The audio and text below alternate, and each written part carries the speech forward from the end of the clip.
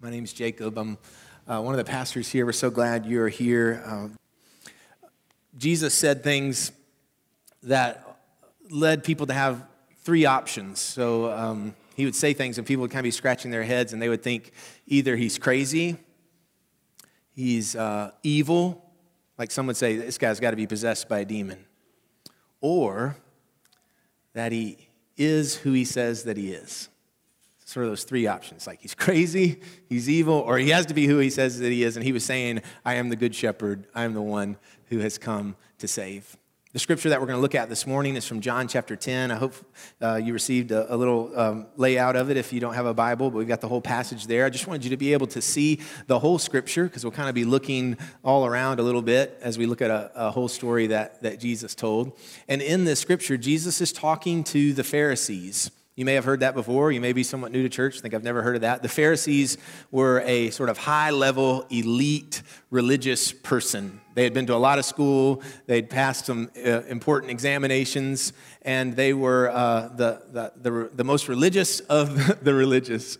The Pharisees were known for knowing all the rules, knowing all the laws, and they shared all the laws, and they talked about the rules, and they even at times added to the rules.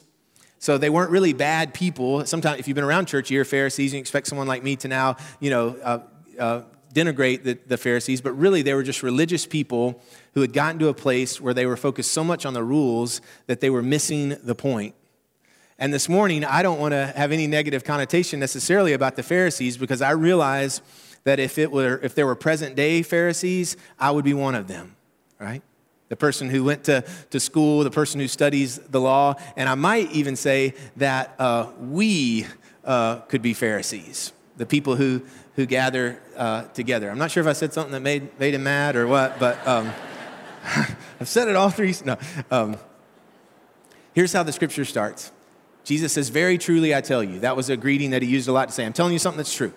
Very truly I tell you, Pharisees, anyone who does not enter the sheep pen by the gate, but climbs in some other way is a thief and a robber.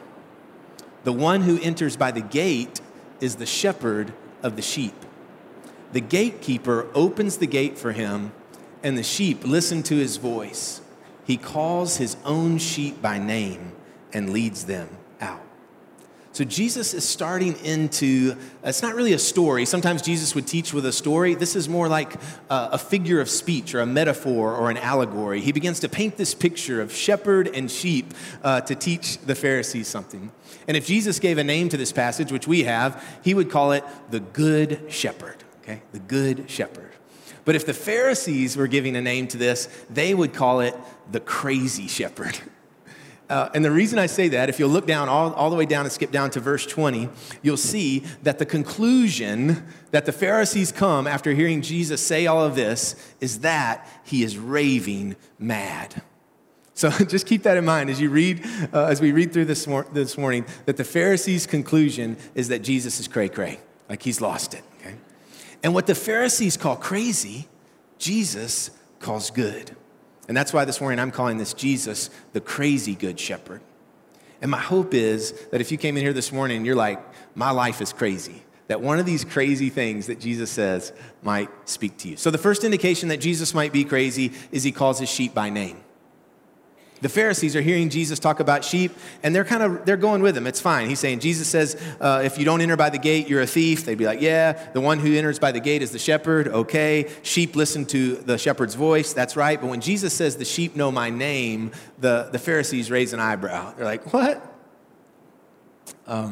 Did I ever tell y'all that I was the president of the FFA? Did I ever tell y'all that? Future Farmers of America? I can't remember. So that started in 9th grade. I went to a place called Mount Juliet Junior High. And in the 9th grade, my agriculture teacher enlisted me in the FFA because he wanted me to be in a public speaking contest. So the contest was called the FFA Creed Contest. So there's an FFA Creed. It's really long, and I think he thought I could memorize it. And so you memorize it, and you present it in this impressive way. So I memorized the creed, and I came back, and I shared it with my teacher. His name was Mr. Willoughby. And as I was reciting it, I could tell that he was very concerned. And so at the end of it, he said, no. He said, you're way too soft-spoken, Your voice is not strong enough. Your voice is not loud enough. You're not confident enough in what you're doing. And so then he asked me a question, and some of y'all will understand this. This was a different Mount Juliet, okay? You probably wouldn't ask this today. But he asked me this question. He said, you know how to call cows, right? I didn't. No. But he just expected that I would. So he actually knew my grandfather. My grandfather's name is Wilbur, who had a lot of cows. I think he thought that I knew about agriculture, that I would know about cows. And so sort of exasperated, and the district creed contest is fastly approaching. He brings in someone to help. His name was Dr. Clifton Ricketts, a professor of agriculture at MTSU. He actually lives right over here on Posey Hill Road. And I'm so deep in the story right now, I don't really know how to get out. It's like, am I dreaming, Matt? This is real. Okay, I'm really talking about this. So, in the agriculture shop of Mount Juliet Junior High, Mr. Willoughby and Dr. Ricketts take me out into the shop, and they begin to teach me how to call cows. Keep in mind that there were no cows in the shop. And we're projecting our voice, and they're telling me to try to bounce my voice off of the Brico block walls. And they taught me how someone who works with livestock, or maybe a preacher who's preaching in a rainstorm, has to raise his voice to try to get it to the back row, to send the voice across the field, to get the attention of the animals who are far away. And when the animals hear the voice, they recognize the voice. That's the one who's going to take me into safety. That's the one who's going to provide my lunch. That's the one who's going to get me out of danger. Animals respond to voices. Now, because everybody asks, like, how'd the story end? I won the creed contest. So there you go. You can let that go. People are always like, oh, how'd the story end? I won the creed contest. I was sort of a hometown hero. I married a beautiful girl. I started the greatest church in America. Okay, so we're caught up. Jesus is talking to Pharisees about sheep. And all of them know that sheep recognize the voice. It's shepherding 101. Everybody knows that sheep respond to the voice of the shepherd. But then Jesus says something that changes everything when he says, I call the sheep by name. You may have never shepherded sheep, but you can see that Jesus is wandering into strange territory. Jesus is saying, I'm the kind of shepherd that comes into the sheep pen and says, hello, Stuart. Hi, Francis, Louise. I don't know what the sheep's name are, but he knows the sheep's name. He calls them by name. And Jesus does not see a herd or a mass of wool or an opportunity for an economic gain. He sees them individually. He cares for them, and he says, I call them by name, which leads the Pharisees to say, this guy's crazy. The first indication that Jesus is crazy is that he says he calls him by name, but the first indication that he's good is that he calls him by name. It's the same thing, okay? You can go ahead and fill in the blanks. The first indication that he's good is that he calls the sheep by name. What Jesus begins to show us, the picture he begins to paint, is that all this shepherd talk is something the Pharisees can't wrap their minds around. You see, their basis for understanding God is all these rules, and Jesus is talking about a God who knows their name.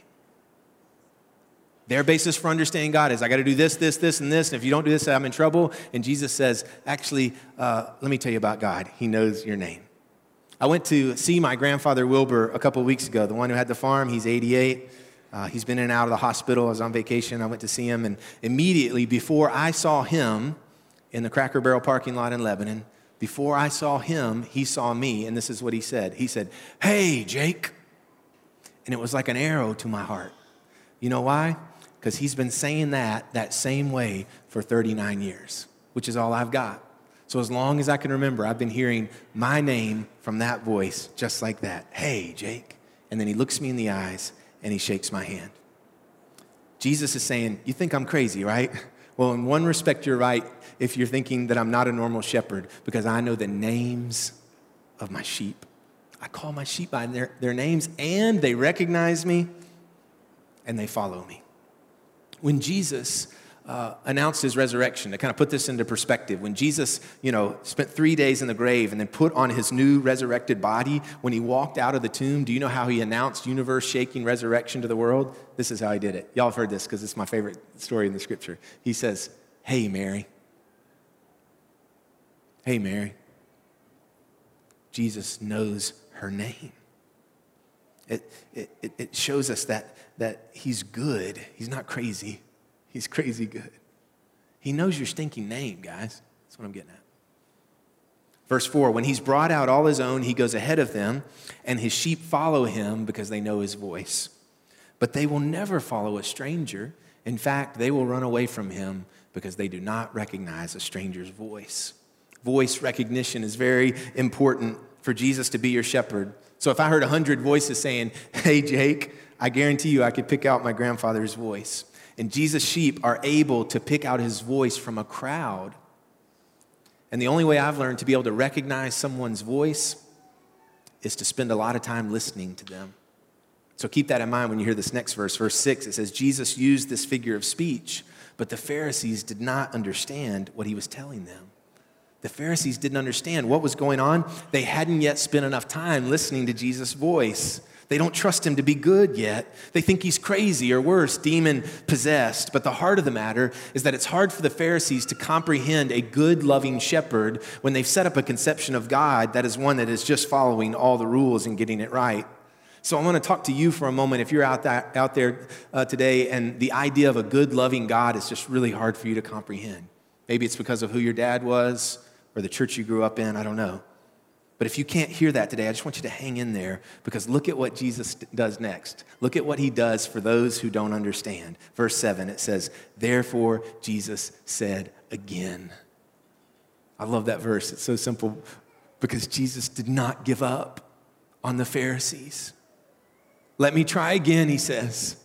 He loves them. He loves us. Let me try again. You can almost see Jesus thinking, he's like, I felt that was pretty clear, but people have different learning styles, so let me try again. And so here's Jesus trying again. Verse 7, he says, very truly, I tell you, I am the gate for the sheep. All who have come before me are thieves and robbers, but the sheep have not listened to them. I am the gate. Whoever enters through me will be saved. They'll come in and go out and find pasture. Jesus is saying, I'm not just the shepherd, I'm the gate. And that's the second indication that Jesus might be crazy because he calls himself a gate. That's one of the tests for being crazy, okay? If you're calling yourself an inanimate object, like I'm a door, I am lamp, I'm a gate, that you need to rest, okay? So Jesus saying he is the gate, y'all are the first service to laugh at that. Jesus saying he's the gate, he's not crazy. He's trying to tell them that he's good. In Jesus' day, shepherds, nomadic shepherds would travel around, and at night they'd have to get in a safe place, oftentimes a cave. So they'd go into a cave with their sheep. The cave has an opening, and the shepherd becomes the gate. He sleeps in the doorway. But close to villages, there would be these big pens for nomadic shepherds, for people that were coming close to the village. These big round pens, they'd be stacked up rocks, but the gate would just be an opening because the shepherd is the gate. And the way it worked, because there'd be different shepherds coming through, you might get 3 or 4 shepherds who would take his sheep, his 30, 40, 50 sheep, into the sheep pen. So all the sheep come in and they mix around, and you got 2 or 3 shepherds that are out standing at the gate. And in the morning, the shepherd stands up, and do you know how he gets his sheep to go out? He calls for them, and they recognize his voice. And so his sheep go out, and the shepherd leads them out, and the shepherd leads them in. This is a place where Jesus is saying he's the gate, where he's getting into dangerous territory. He says, whoever enters through me will be saved. Jesus is claiming to be the way of salvation. But this is not just crazy talk. The second indication that Jesus is good is he calls himself the gate. Check this out. Jesus saying the way through me is the way to safety, goodness, provision, rest, and there is freedom. Life with Jesus is not confinement. You see, I'm going to be stuck in here. No, you can come in and you can go out, but you go through Jesus. You know to go out because of Jesus, and you know to come in. Jesus says he's offering protection. What's he offering protection from? Verse 10 says, the thief comes only to steal and kill and destroy. This is the most famous verse of John chapter 10. The thief comes only to steal and kill and destroy. I've come that they may have life and have it to the full. Or a traditional translation says they may have abundant life. If you've ever heard of that, it comes from here. So in the shepherding world, there are thieves. They jump over walls. And do you know what they do? They steal and kill and destroy. How will you know the difference between the shepherd and the thief? Well, you can note it by his handiwork. The thief steals and kills and destroys. So if something is stealing from your marriage or killing your hope or destroying something in a relationship, notice it and note it for what it is. It's the work of the thief. And it's so important. That's why it's so important that we know who the shepherd is and we recognize his voice. Where we get in trouble is when we hear the thief's voice, but because we don't know who the shepherd is, we mistake the thief for a shepherd. That's why it's so important. We come here and we do this. We listen to Jesus' voice. We listen to Jesus' voice so we can know, I know who that is. That's Jesus. And our shepherd says he's leading us into life, and life that is full, life that is good. Verse 11, Jesus says, I am the good shepherd. The good shepherd lays down his life for the sheep. The hired hand is not the shepherd and does not own the sheep. So when he sees the wolf coming, he abandons the sheep and runs away. Then the wolf attacks the flock and scatters it. The man runs away because he's a hired hand and cares nothing for the sheep. Jesus is different. He's good. He will not run away when the wolf is coming. The third indication that Jesus might be crazy is he says he will die for his sheep. For the Pharisees, Jesus has officially gone off the rails. Crazy talk. What shepherd would die for a sheep? Okay, shepherding is important, but no shepherd dies for a sheep. And Jesus says, I'm a different kind of shepherd. I will lay down my life for my sheep. I know their names, they know my voice, and if they are in danger, I will stand in the way of the predator. The third indication that Jesus is good, he says, I will die for my sheep. He goes on to say, I'm the good shepherd. I know my sheep and my sheep know me. Just as the Father knows me and I know the Father, and I lay down my life for the sheep. I have other sheep that are not of this sheep pen. I must bring them also. They too will listen to my voice, and there shall be one flock and one shepherd. This may not sound crazy to you, but hang in there. The fourth indication that Jesus might be crazy is he says, I have other sheep that aren't in this pen. I have other sheep that aren't in this pen. What's Jesus saying to the Pharisees, to his Jewish brothers? He's saying, there are more who will be included. There are more who will be included. Jesus begins to share that he will not just be a Hebrew Messiah, but the world's Savior. And for the Pharisees, this has to be the hardest. For the Pharisees, this has to be the hardest because they were God's chosen people. And just by definition, if you're a chosen person, that means there are other people who aren't chosen. And Jesus says to them, but look, there are others. It's natural for us as humans to want to paint Jesus to look like us. Rachel and I, my wife Rachel and I traveled to the Holy Land last November, to Israel and to Jerusalem. And we were struck by how the whole world comes to worship our God. It's amazing. People from every country come and come to worship Jesus and see the sites where Jesus was, where he lived and taught. And so you go to a place like where Mary heard the voice of the angel telling her she would carry the Messiah. And what you find there is art from all over the world, depictions of Jesus. The world's most famous artists send their work to Israel and to Jerusalem. Or you go to the place where Jesus was born, and there's art from all over the world. And what you see is that, like the paintings from China, Jesus looks Chinese. That's really cool. The paintings from India, Indian. The paintings from Central America, Hispanic. Jesus says, I have other sheep that are not of this pen. I must bring them also. And it's well and good to paint Jesus like a part of our family. He knows our names. That's what I've done this morning. I've sort of talked about it even as my grandfather. It's like a family thing. We're that close. So it's good to paint Jesus like a part of our family. But the danger is when we think he looks only like our family. No, he says, no, there are others. Our mission team to Clinton, Oklahoma just got back. This is a picture of them. They go to the tribal lands of the Cheyenne and Arapaho people. This is a picture of a playground you guys paid for and helped build. We've been out there many times. For 7 years, we've been going to this place, the Clinton Indian Methodist Church and Community Center, which is doing amazing work with students and children there. In fact, this church has set up a scholarship fund for kids that live in this community, and it was 3 years before one of these kids went to college, meaning the first kid to ever go to college went from there, and you guys were a part of helping fund that. But this started 7 years ago because one person in our church said that there are Native American children in our country who are living like they're in a third world country. And they said, what are we going to do? That's how a lot of things start at Providence, by the way. What are we going to do? I hate when one of y'all come to me and says, what are we going to do? Because we know there was a time when the Native American folks here were considered a less than people. They were forced out of this area. The Trail of Tears runs right through our city. You know that, right? Right through Wilson County. And we've worked small, but I think big in God's eyes to repair. And in a few years ago, some of the children and students and leaders of the Cheyenne and Arapaho tribes were in Mount Juliet and came and worshiped with us because of our connection.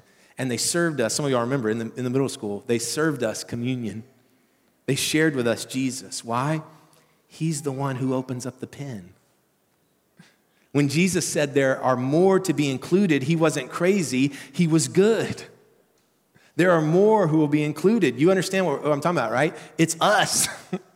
It's us. When Jesus was talking about there are more who aren't in this pen, he was talking to his Jewish brothers and saying there are more, it's us. The fourth indication that Jesus is good is he has other sheep that aren't in this pen. But this is where Jesus goes from being an annoyance to being someone that the Pharisees have to get rid of. This. They realize Jesus is no longer making the claims of a crazy person or of one that is demon possessed, but it's worse than that. Jesus is claiming to be God. The Pharisees know their scriptures. Like we've studied Psalm 23 this summer for 9 weeks, right? Y'all hanging in there? For 9 weeks. Well, the Pharisees, they studied Psalm 23 their whole lives. They knew it backwards and forwards, and they see what Jesus is up to. He's saying, I am the shepherd. But they also knew these obscure verses like that were all through the Old Testament and the prophecy about a shepherd that would come. Here's one from Ezekiel 34:23. This is the first time this scripture has ever been read in a church anywhere. It's amazing. And he says, I will place over them one shepherd, my servant David. He's saying from the line of David. Jesus was from the line of David, born in Bethlehem, the city of David. And he will tend them and be their shepherd. When Jesus says, I'm the good shepherd, he's saying, I'm the one David was talking about when he said, the Lord is my shepherd, I shall not want. Jesus is saying, I'm the one shepherd. I'm not telling stories about sheep, he says. I'm claiming to be Lord. You see, David, who we've looked at, wrote Psalm 23, David was a shepherd who became a king. But Jesus was a king who lowered himself and became a shepherd. And we think, no, Jesus, you can't go from there to there. You can't go from being a king to a shepherd. And Jesus says, not only will I go from being a king to a shepherd, I will then become your lamb. And Jesus, in these allegories, begins to fulfill all of the Old Testament prophecy about the Messiah who would come. And so this is the conclusion of the Pharisees. The Jews who heard these words were again divided. Did you know the people of God can be divided sometimes? And many of them said, he is demon-possessed and raving mad. Why listen to him? Well, that's what half of them said. The other half said this. These are not the sayings of a man possessed by a demon. Can a demon open the eyes of the blind? They didn't know what was going on with Jesus. They could see two options. He's crazy or he's evil. And the guys that were asking the questions in the presence of Jesus that day were asking the same questions that we should be asking today. And it's this: who do we think Jesus is? Right? Who do we think Jesus is? He's either crazy, evil, or he is who he says he is. What do you think? What do you think? C.S. Lewis pondered on this. He's a great theologian and author. He wrote great children's books, but wrote a lot of things. And he came to his own conclusion because he heard people saying, like we hear sometimes, that Jesus, I'm not sure who he was, but he was a great teacher. Jesus was a great teacher. And C.S. Lewis said that he was trying to prevent anyone from saying that, and here's why. He says, a man who was merely a man and said the sort of things Jesus said would not be a great moral teacher. He would either be a lunatic on the level with the man who says he is a poached egg. Lewis was an Englishman. He's just using a little expression there. Or else he would be the devil of hell. Lewis says, you must make your choice. Either this man was and is the Son of God, or else a madman or something worse. You can shut him up for a fool, you can spit at him and kill him as a demon, or you can fall at his feet and call him Lord and God. But let us not come, guys, let us not come with any patronizing nonsense about his being a great human teacher. He has not left that open to us, and he did not intend to. Lewis, who began as an atheist in his search for God, encountered a shepherd he realized who actually knew his name, and it changed his life. And so this is his conclusion to that quote. He says, "Now it seems to me obvious that Jesus was neither a lunatic nor a fiend, and consequently, however strange or terrifying or unlikely it may seem, I have to accept the view that he was and is God." What do you think? What do you think? Here's what I think. I think Jesus is crazy good. I believe he is who he says he is. I will not count him as a fool or a lunatic or a demon. I believe that Jesus is the one David pointed to when he said, "The Lord is my shepherd, I shall not want." I believe Jesus is the Son of God, a king who became a shepherd, who became a lamb to take away the sins of the world. I believe that he laid down his life for his sheep. I believe he stands in the gate and offers protection from any thief. And I believe that he knows your name.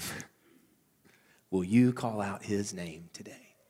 You see, Paul, when reflecting on all of this, Jesus, who he was, he said that if you believe in your heart that God raised Jesus from the dead, and some of you are doing that right now as we've gone through this quote, and you're thinking, I believe. I believe. And Paul says, if you believe that in your heart, and you have the audacity to say it out of your mouth, then you will be saved.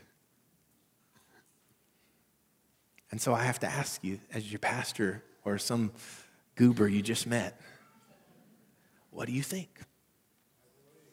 If you believe it and you say it, you're saved. And so this morning, I want to give you that opportunity. You can wait till the last person's out of the room. But if you want to say that to somebody, you can say it to me, okay? And as you say it out of your mouth and you believe it in your heart, you can experience this Jesus, the gate, the one who leads us into salvation. I want to encourage you to do that this morning. I want to encourage you to consider, even for the 100th time, if you need to make that confession, because we've already experienced, right, the power of what happens when that is proclaimed in a place, that Jesus is Lord. Let's pray. God, we love you. We thank you that you are our shepherd and you give us everything we need, that you make us lie down in green pastures and lead us beside still waters and restore our souls.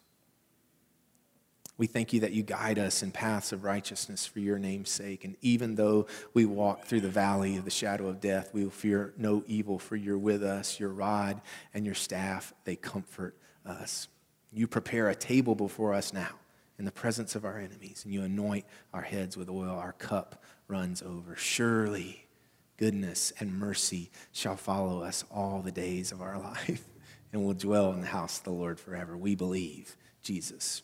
As we come and take bread and juice, let it be for us, God, the body and blood of Christ. In his name we pray, amen.